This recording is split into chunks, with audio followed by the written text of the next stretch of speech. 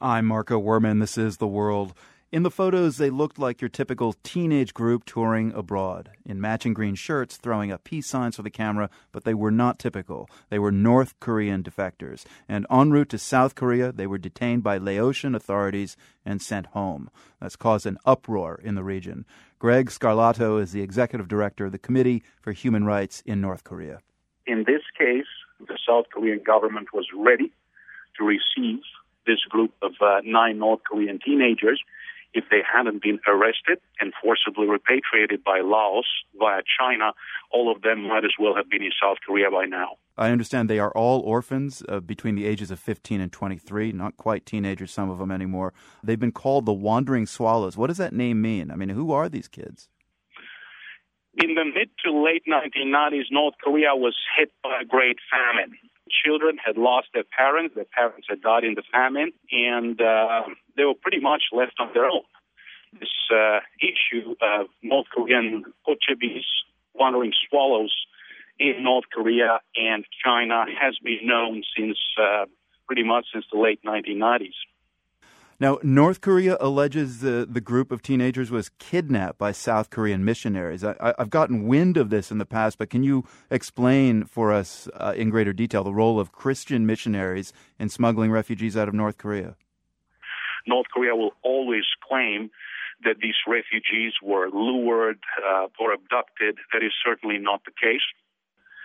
And Christian missionaries in particular have played a very important role in this network, that have been involved in the rescue of North Korean refugees seeking protection.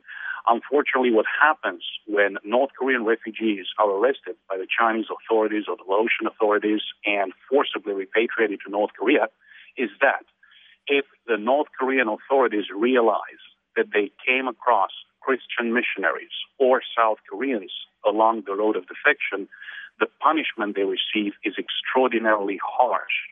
It may amount to torture, beatings, imprisonment in North Korea's political prison camps.